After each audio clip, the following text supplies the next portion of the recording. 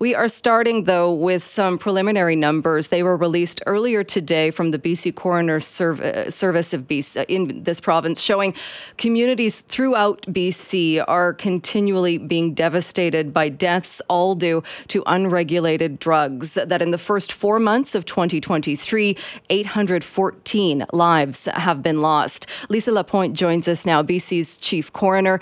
Thank you so much for taking some time today. Well, thanks for the invitation, Jill. I appreciate it. It seems like every time we talk about these numbers, things are continuing to be just devastating when it comes to the lives lost. Are we seeing the same types of drugs, the same kind of factors leading to these deaths? Yes, actually, from the beginning of this crisis, fentanyl has been the main driver. Illicit fentanyl was introduced to the province's drug black market in 2013, and since then has predominated in terms of the deaths that we've seen. More than 80% of deaths involve fentanyl. There's carfentanil, there's other fentanyl analogs. We now see, as people have heard more recently, xylazine, benzodiazepines. So, really this is a consequence of a really toxic black market. And also, I think a consequence of the number of people in our province who are reliant on that black market. And estimates are that there are over 100,000 people with either diagnosed opioid use disorder or undiagnosed opioid use disorder. All of those people are at risk of dying. The numbers in the release today also show a smaller number when you're talking about when it says illicit fentanyl continues to be the most lethal driver of these deaths. But so going from it being detected in 86% of the deaths in 2022 and 79% of the deaths so far this year. Do you know what's caused, or is it because we're still only at May of this year, or why we might see that decline? Yeah, I'm really careful not to draw conclusions based on a few months, because we know over a year, we do see numbers shift to some degree or another. We are seeing benzodiazepines certainly present. Cocaine continues to be, one of the leading toxic drugs that we find in postmortem testing. Methamphetamines are present as well. So really it's these unregulated drugs that the market is, that's what's available, that's what people are buying, and those are what we're finding in postmortem testing. There have been a lot of communities coming forward, or local councils and communities coming forward in the past few days and weeks that are trying to stop the use of illicit drugs in public, saying that communities don't want to see people using drugs in parks and playgrounds in open public areas. What are your thoughts on community civic councils, for the most part, taking that stance and asking the province that they do something to stop that as well? Yeah, it certainly is an issue that we're hearing a lot about. We know from data that most people die in a private place. People are using in homes, primarily in their own home, and they are dying there. Sometimes a friend's home, sometimes it's a hotel or a motel, but primarily in private residences. That is a huge, huge risk. One of the goals of decriminalization was to help people understand that this is a health condition, that people who use drugs, we want to give them the courage to come forward, that they will not be stigmatized, that they will not be shamed. So I am very concerned that these conversations we're hearing right now are really just pushing people back into dark corners. Youth who are hearing their parents and their community leaders stigmatize people who use drugs, dehumanize people who use drugs, they are not going to ask for help. So this conversation makes me very fearful that we are continuing to see that war on people who use drugs that has led us, frankly, to where we are today, where we have lost more than 12,000 people in our province to substance use. Whether people are actually using in parks more, I don't know. I am asking. Nobody seems to know. It's certainly a rumor. There's certainly a lot of fear being spread. I would suggest that likely the only people that would be using drugs publicly, and again, I just want to confirm, people do not shoot up drugs. That's a common term that we see. People do not inject drugs anymore. The predominant use of drugs is smoking. So again, that narrative, there's this picture in people's minds that's just so there's these stereotypes that are just so damaging. But that people who would be using drugs in a public place are people who don't have a home, people who are precariously stigmatized. So now not only are we stigmatizing and marginalizing people who are suffering from a complex health issue, but we're stigmatizing and marginalizing people who are precariously housed or unhoused.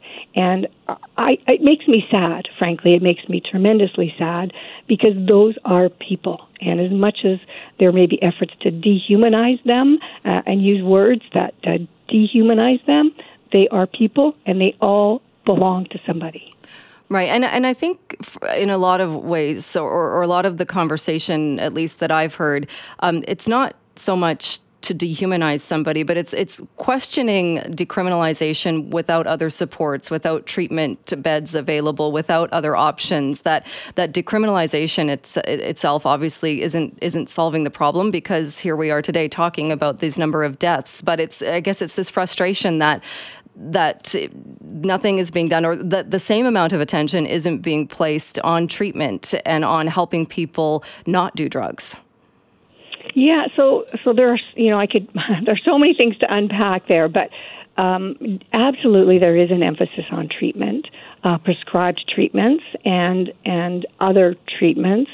The challenge is there are over 100,000 people in this province either diagnosed with an opioid use disorder or undiagnosed, but who are experiencing opioid use disorder. We don't have treatment facilities for that many people. We don't actually know outcomes for people who access those facilities. That's not something that has been publicly reported or is publicly available. We know that retention on prescribed treatment is challenging because oftentimes we make it very, very difficult. So from where I sit, and I can tell you I am in meetings constantly on this topic, there are significant efforts being made in the area of treatment, but going back to the recommendation from our last death review panel, which was comprised of subject matter experts with significant knowledge on this topic, the only way to keep people alive while we try to ramp up all of the treatment needs is to separate them from the toxic drug supply. And that is the goal with Safer Supply, to keep people alive, to separate them from the toxic drug supply. And frankly, to reduce the dependency of people in our province on a organized crime black market. That is the only thing flourishing right now. I want to get your take on something as well, and this was also brought up in the release from the BC representative for children and youth. There was a quote from Jennifer Charlesworth saying that based on reports of critical injuries and deaths that my office reviews every month, we have not seen any indication that youth are using from diverted supply. I'm hoping to get your response to this, and this was Pierre Poilievre talking to Mike Smith on the Mike Smith Show yesterday. What happens is people get bored of the drugs and they want something stronger. The hydromorphine, while it's strong enough to be like heroin, is not strong enough to keep people high. So what they do is they sell it to kids. And then they use the profits to buy illicit fentanyl, which causes their overdose death. Now, those kids then use the hydromorphine for 7 or 8 weeks until it's not strong enough for them. And then they start selling it in order to buy fentanyl themselves, and they die as well. And this cycle goes on and on and on. Is there any truth to that? No. I've heard that. I struggle with why anybody would believe anything that isn't backed by evidence, data, or science, that is relies on anonymous anecdotes. My gosh, we've seen that in our neighbors to the south in the past. We can't rely on rumor. So we know for a fact that people are not dying, including children. The rates of death amongst those under 19 have not increased at all since Safer Supply was introduced. And Safer Supply is not widespread across our province. I think that's another myth. It is, compared to the number of people who use substances, very few have access to Safer Supply. But youth are not dying as a result of hydromorphone, and I have had conversations with the representative for children and youth, and she is also very aware of this issue, and they are monitoring reports to their office very closely. And of course, she has access to medical records and emergency records, as do we, and she is very clear that they have seen zero evidence of youth being diagnosed with opioid use disorder as a result of hydromorphone use. So it's frustrating that people make claims, and we're not requiring them to back up those claims with any evidence, but the evidence absolutely does not support what Mr. Poilievre is saying. All right. One other question for you. Just in the numbers released today, the highest rates of death so far this year have been in Northern Health. Do you know why? No, this is something that we've seen for a few months now. One of the challenges is access to services. Remote communities struggle with access to services. So if people are using it in a small community, they may have to, even if they're attempting to get treatment, whether it's prescribed or otherwise, may have to travel long distances. That's one of the thoughts that complicates a health response in the north. But I think really what it tells us that we have this stereotype, and we do frequently see people in the downtown, pictures of people in the downtown east side as if that is the epicenter of this crisis. And we know that 300 people died in that neighborhood last year as a result of drug toxicity, and it is a very vulnerable neighborhood. But 2,300 people died in our province. So 2,000 people died elsewhere. So I think what that shows, these rates that we're seeing in the north and these high rates in Terrace, Merritt, Hope, Prince George, this is a provincial crisis. Fentanyl is across our province.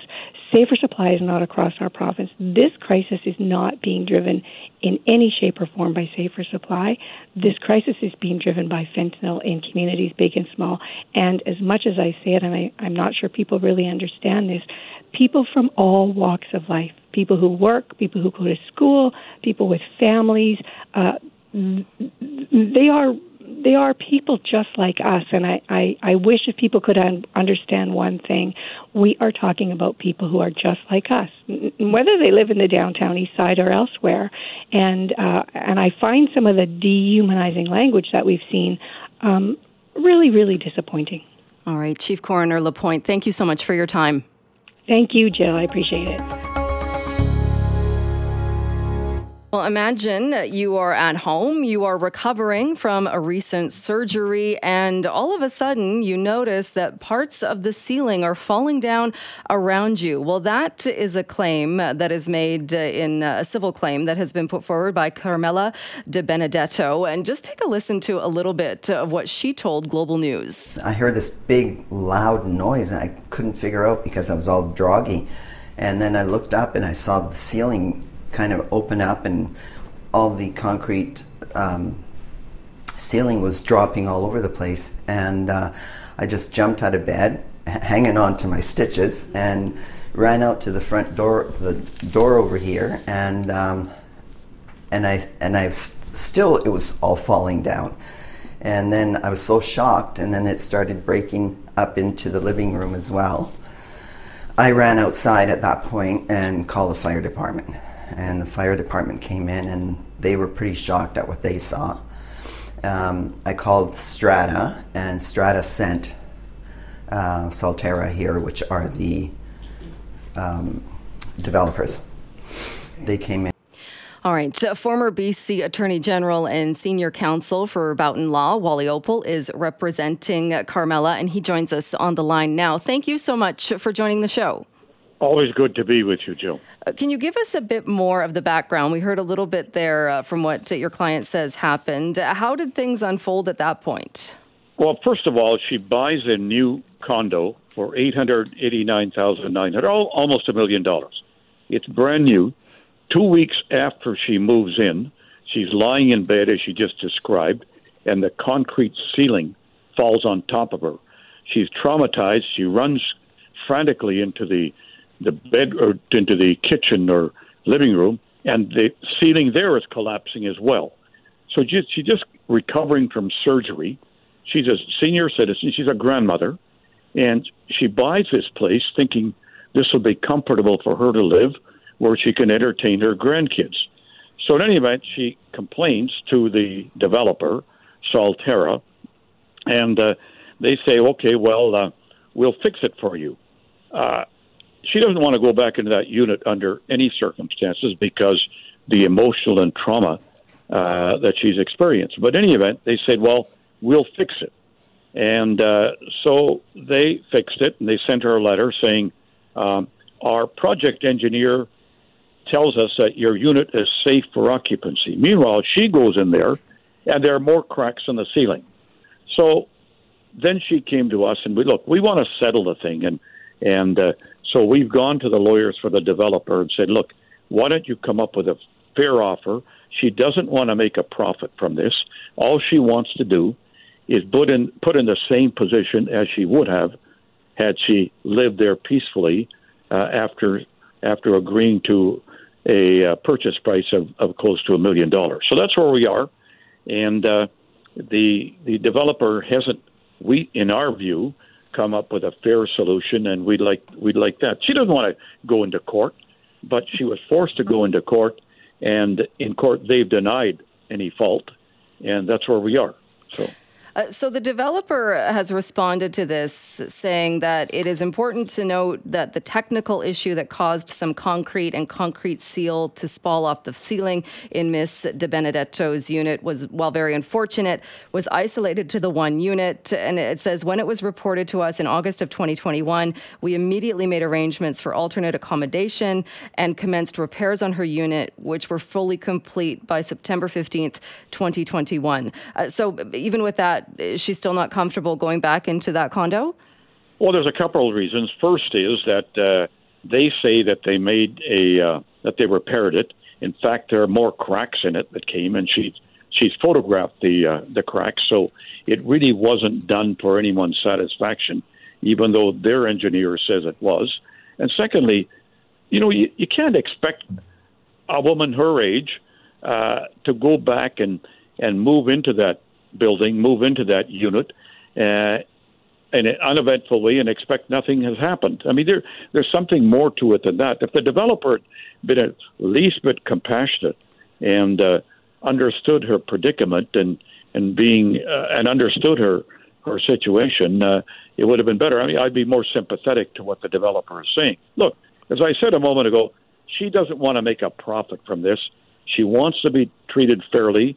The last thing she wants is to go into court, and she's extremely emotional about this. When she did an interview last night with Global, she called me. She's just traumatized, and it was a huge emotional event for her to even talk about this. So that's all she wants is some respect and be treated fairly. Right. So Solterra, though, also says that Solterra says they offered to repurchase her unit or provide her another unit in the building. And they said that they were under the impression that she was expressing confidence in the building by wanting to take a unit on a higher floor. Yeah, she would move to another unit in the building away from that unit, but she doesn't want to pay more for another unit. And that's what they said. Okay, give us another $30,000. And we'll plus tax, and we'll move you into another unit. And we hardly think that's fair. So, she's not critical of Solterra, other than the fact that she believes that the work here wasn't done according to standard. And I think the evidence is clear.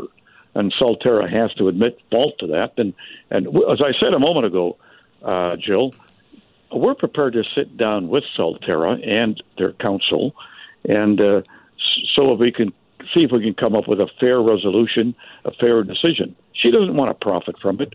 She just wants a safe place to live at her stage in life. Right. And I understand, too. So she's been living in a hotel, and Solterra has been paying for her to live in a hotel? No, only for a brief period of time they did, and then they stopped that.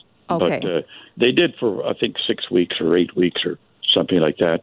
But in the meantime, the matter is proceeding solely through the courts.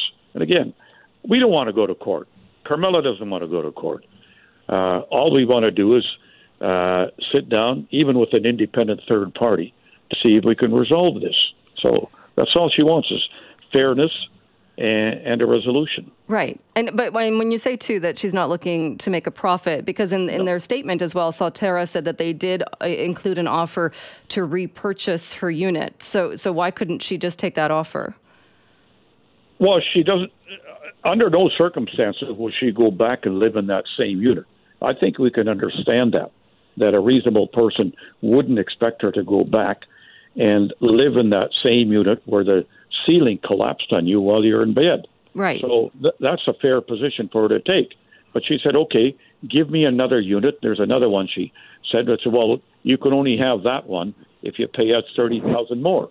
And I would have thought that, given what she's gone through, that maybe they would have done a fair exchange. And she didn't agree to that. So that's where we are. Right. But did they offer to repurchase her unit for what she paid for it? Well, that's somewhat misleading. The fact is she did it on a pre-sale, but by the time she moved into it, the unit had appreciated in value. So to say, well, we'll give you what you paid for it, is not entirely a fair offer, because in the meantime, the price has gone up. So they haven't really taken that into consideration. So, All right. And you say that she doesn't really want to go to court. So what do you do next? Well, we are in court. We are going to go to court, and but at the same time, even at this stage, 2 years after the event, we're prepared to sit down with them and say, "Hey, look, let's sit down and reach a middle ground, and let's see if we can reach something." Look, we want her to be happy, and we want Solterra to come up with a fair resolution. She doesn't want revenge against Solterra, and she's not really having. She's upset at Solterra, obviously, and anybody would be. But we're prepared to sit down with them and negotiate. So, yeah. All right. Well, it's a very interesting case. So we'll, I'm sure, follow up. But we'll leave it there for today. Wally, thank you. Always good to be with you, Jill. We talk about the price of housing quite a lot. Housing affordability, certainly a topic that is on the minds of many. A new report, though, a new study, takes a look at the role government fees play in the purchase price of rentals, of housing, and it dives pretty deep into what those numbers look like. Paul Sullivan is a BC property tax expert, also principal and regional leader for Ryan ULC, which is an award-winning global tax services and software provider. And Paul is with us on the line now. Thank you so much for being here. Hey, Jill. Pleasure to be on board. This is a report that's the title across the top says, "Our Canadian Government's a Vampire in Housing Affordability." Can you talk a little bit more about what I'm thinking was a very purposeful or the use of the word vampire? Yeah, I mean, when you think about it, I think Canadians are just feeling like they're being sucked dry on taxation and delays and efficiency in our society. And, one of the number one concerns in society is housing, whether you're a renter or you're a wannabe home buyer. And when you start to think about a third of your purchase prices going to those government fees and taxes, or a third of your rental per month as a result of these taxes on development, it makes you think about what role is government doing in making housing affordability? So you take a look at a new Vancouver area condo. So taking a look at an 800 square foot condo and what that would cost. So if it has a price point, a price of $840,000, what kind of fees are we looking at in something like that? Well, yeah. So we looked at this in 2016, and that was the price of an 800 square foot condo. And that drove about a $220,000 charge. Now, if we roll forward and the price of condos have gone up and the price of land has gone up, but also the amount of new taxation that's being imposed on development land is driving government's participation to 30% of the cost. So now government taxation is one of the most identifiable causes of housing price increase.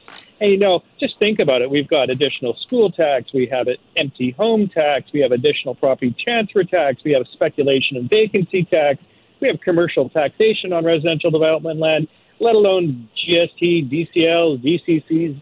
It's an endless list, and it's an endless time delay in getting housing to the market. And we have to change the way we're going about building homes and getting them approved, because we need them faster and we need them cheaper, and government's not helping. And when you talk about the list of taxes, then are you looking at all levels of government, or are some more taking more than, or more of the culprit than others? Well, I don't think there's any innocent party in this, and we can start to put labels against the taxes. I mean, let's look at GST, 5%, and that goes on all new homes, whether it's rental or development. Let's go down to the municipal level. So, of course, that's federal. We go down to the municipal level. Who would have thought that empty home tax would apply to development land? Who would have thought it would take 5 years to get a development site ready for development for building rental housing, and you're going to pay that tax and add that cost to those units once they're built? And that's what's happening here. And so all levels of government, municipal, provincial, and federal, have all got their finger in the pie on this thing. One of the numbers as well in this report says that, so for Vancouver, a single family home buyer, the government fees, the charges, the regulatory costs, the number it says is 63% of the final sale cost of a new single detached home. That seems like a huge number. Yeah, okay, so that's not my report. That's the CD Howe report. And so what they're saying on a $2 million house is $1.3 million is a result of government. And what they're doing, and something I haven't done, is they're taking the time value of money. So how much cost does it add to carry these properties, this land, until it gets its permit for development? How much does land use policy, i.e. density or ALR or those types of policies, drive up land? And they're also considering the tax from labor and materials that goes into the development of homes. So if you put those bits into my analysis, it doubles my numbers. Mine was just strictly a tax against development, not all the other taxes these other studies have covered. All right. So going back to the findings in your study as well, because I know it looks at home buyers, it also looks at renters. What does that look like then, say, over the period of a mortgage or the period of somebody's renting for a certain amount, in that how much they're actually spending in those fees? Yeah, so this is a bit of a shocker, and approximately a third, again, of your monthly rent. Now, unfortunately for us, a typical 675 square foot apartment in Vancouver rents for an astounding $2,700 a month, and these costs, amortized over a 10-year period, is $882 per month. So if your $2,700 rent, $880 as a result of taxes. Now, you also poked on another interesting point. Let's go back to the homeowners, the people buying homes. Well, they're getting mortgages as 25-year amortizations. So the $300,000 in taxes built into their home purchase is over the life of their mortgage, and it doubles it. So those consumers are actually paying more like $600,000 by the time they get out of debt on their home as a result of these taxes. You mentioned the GST, and that one of the solutions, although not a solution for the whole thing, but was something that could help ease this, would be removing the federal GST on new rental units or exemptions for first-time homebuyers. What else did you put in this report, or what else did the findings show that could potentially bring these fees down? Yeah, well, I mean, time is a big thing. If we're really to talk about the solution, time and speeding up time brings on supply. And supply, basic economics, will bring down price. So let's work on, I mean, I know the housing minister's got some great ideas that he's pushing forward. Nothing's actually made much of a difference yet. We've only made 7% of their housing commitments in our province over the past 6 years. So we need to fix things at all levels. And so time means we need to have pre-approved projects. We need to have pre-zoned neighborhoods. We need to have processes that are streamlined so we can get projects started within 1 year and not 5 years. And that's the current situation. We need to bring in certified professional consultants so we don't have to rely on municipal officials to do all the inspections. We just need to deliver homes to the market faster. It will bring price down. Do you see that even starting to happen, though, given that the current mayor and council in Vancouver, one part of his platform was the 3, 3, and 3, and really tightening up those timelines? We have a provincial government now that is saying if municipalities and cities don't fast track or don't do this faster, they're going to step in. So is there, at least, does it appear that there is the will to do that? I think we can't deny that, and certainly our ABC Council in Vancouver platformed on that promise. We're hearing the rumblings out of the province that they're effectively going to legislate quotas or targets by municipalities where they're not meeting their housing requirements. I want to give this new council a chance, that's for sure. They've got some big shoes to fill, but it's going to have to start with the reorganization of their bureaucracy, because at all levels of government, we're taking all of this taxation in, and we have no accountability. It's meant to cause more housing to be built, and I don't think any one of us believe that's happening. So we're bringing in this revenue, but the accountability piece of where's the housing is not being studied. So let's hope that they can come through with some of these policies and they make a difference, but there's a lot of battles ahead. Do you think, too, though, because it is something, not that they're hidden taxes, but unless you study it like you have and you really break down those numbers, or unless you're buying and selling or renting and seeing them, it's not as though the property transfer tax and all of these taxes, they're not kind of in your face. So is it something, too, that governments get away with doing this because people make the assumption that this is just part of the price of housing? Yeah, and hence my statement. Taxation and government charges is the most identifiable cost increase. It's only identifiable if you study it. So I think you're right. The consumers are being trained to understand that the market is tight, prices are going up, and there's always somebody to blame, but they're not putting the finger on it. And that's what this report's trying to do. It's trying to say the people that are actually responsible for making housing start are the ones that are causing the prices to go up. So we got a total disconnect here, and it's something that's going to have to be solved. All right, Paul, thanks for joining the show today. Appreciate it. It's a pleasure. Thanks, Jill. We have been hearing about wildfires in parts of BC. It's also been a very tough wildfire season already in Alberta. Many people have been forced from their homes there. 38,000 people have been told to leave their homes already just by the middle of May because of flames and fires burning in Alberta. We also heard from that province's Minister of Public Safety and Emergency Services saying that assistance is now being handed out to residents who need it. More than 11,200 applications have been processed. More than $16.4 million in e-transfers have been sent to evacuees, and more than $3.9 million in debit cards have been distributed.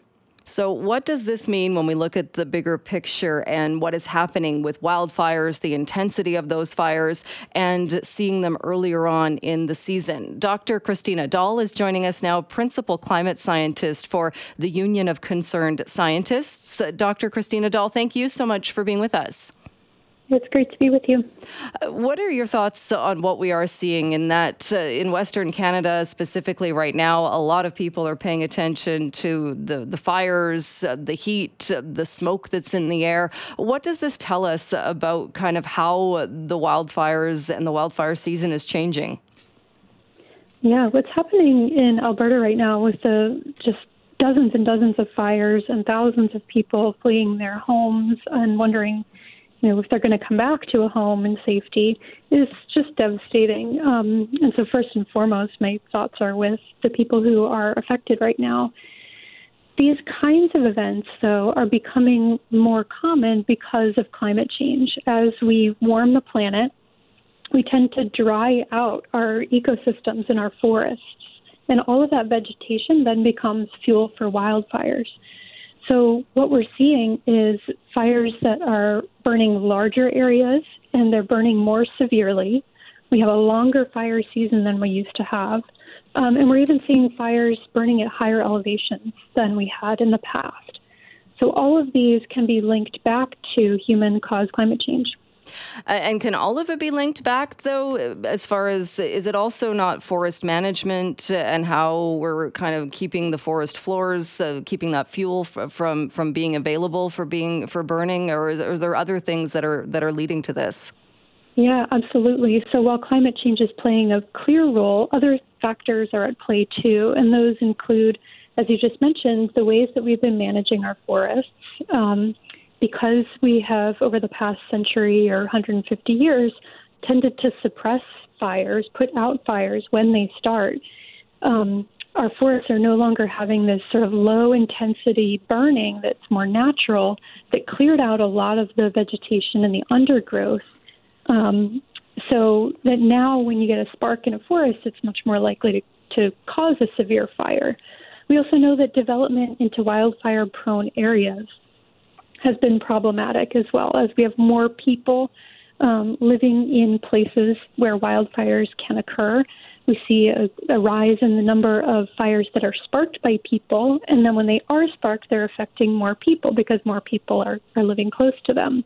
So there are a number of factors at play. Even if climate change is a clear one, there are other things that we need to address as well. So what do you think needs to be kind of at the top of the list of addressing the fact and acknowledging that we are seeing these fires earlier and seeing these warmer temperatures earlier? Yeah, so there are a lot of things that need to be done to build resilience to wildfires. And, that includes things like investing more in our forest health, reducing human-ignited wildfires, making sure people's health and safety is prioritized. And then in a study that my colleagues and I just released this week, we found that the world's largest fossil fuel companies and cement manufacturers bear some responsibility for these resilience-building measures as well, because emissions from those companies are responsible for a greater portion of forest area being burned and a shift toward more flammable sorts of conditions across Western North America. And so we also need to be thinking about holding these companies accountable as we start to address these major resilience-building needs that we have, because they will be costly. Right. And what do you mean by that, by holding them accountable? Because, these are companies, I get the connection being made there, but they are companies that are providing services and goods that people are wanting and needing. Absolutely. These companies are our main providers of things like oil and gas and coal. And so we all have benefited from their products and we've all used their products. At the same time, these companies have known for decades, as far back as 1965, it's been documented that they were aware of what the consequences of burning their products would be.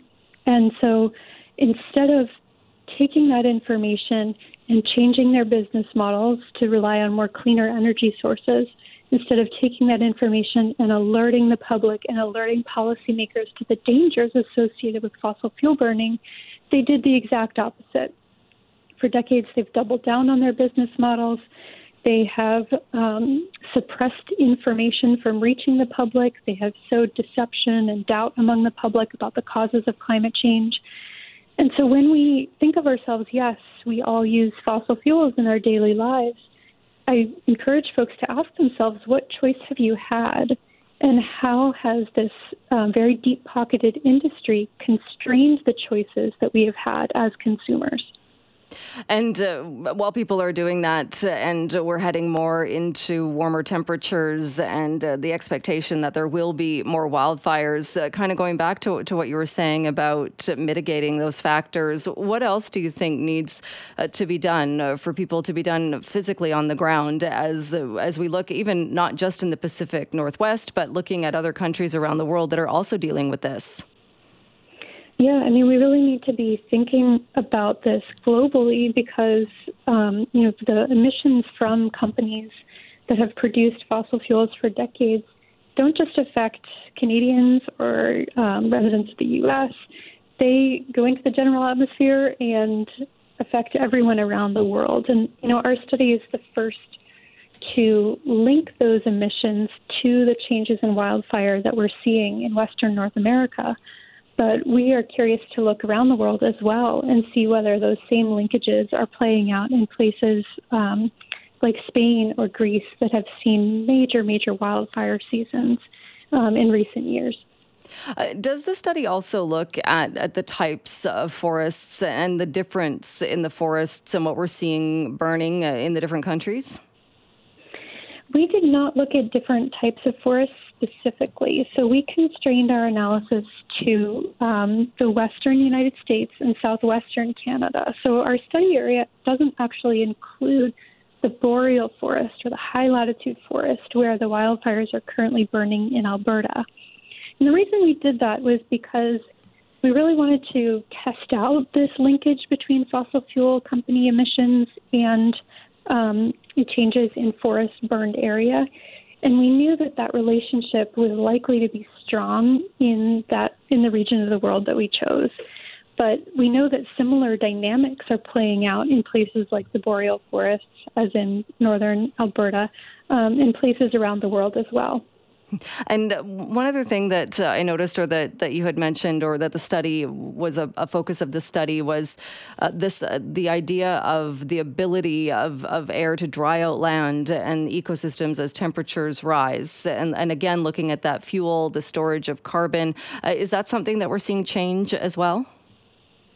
Yes, definitely. So we looked at a metric called vapor pressure deficit, which is essentially a measure of how effectively the air can dry out plants and trees by sucking moisture out of them.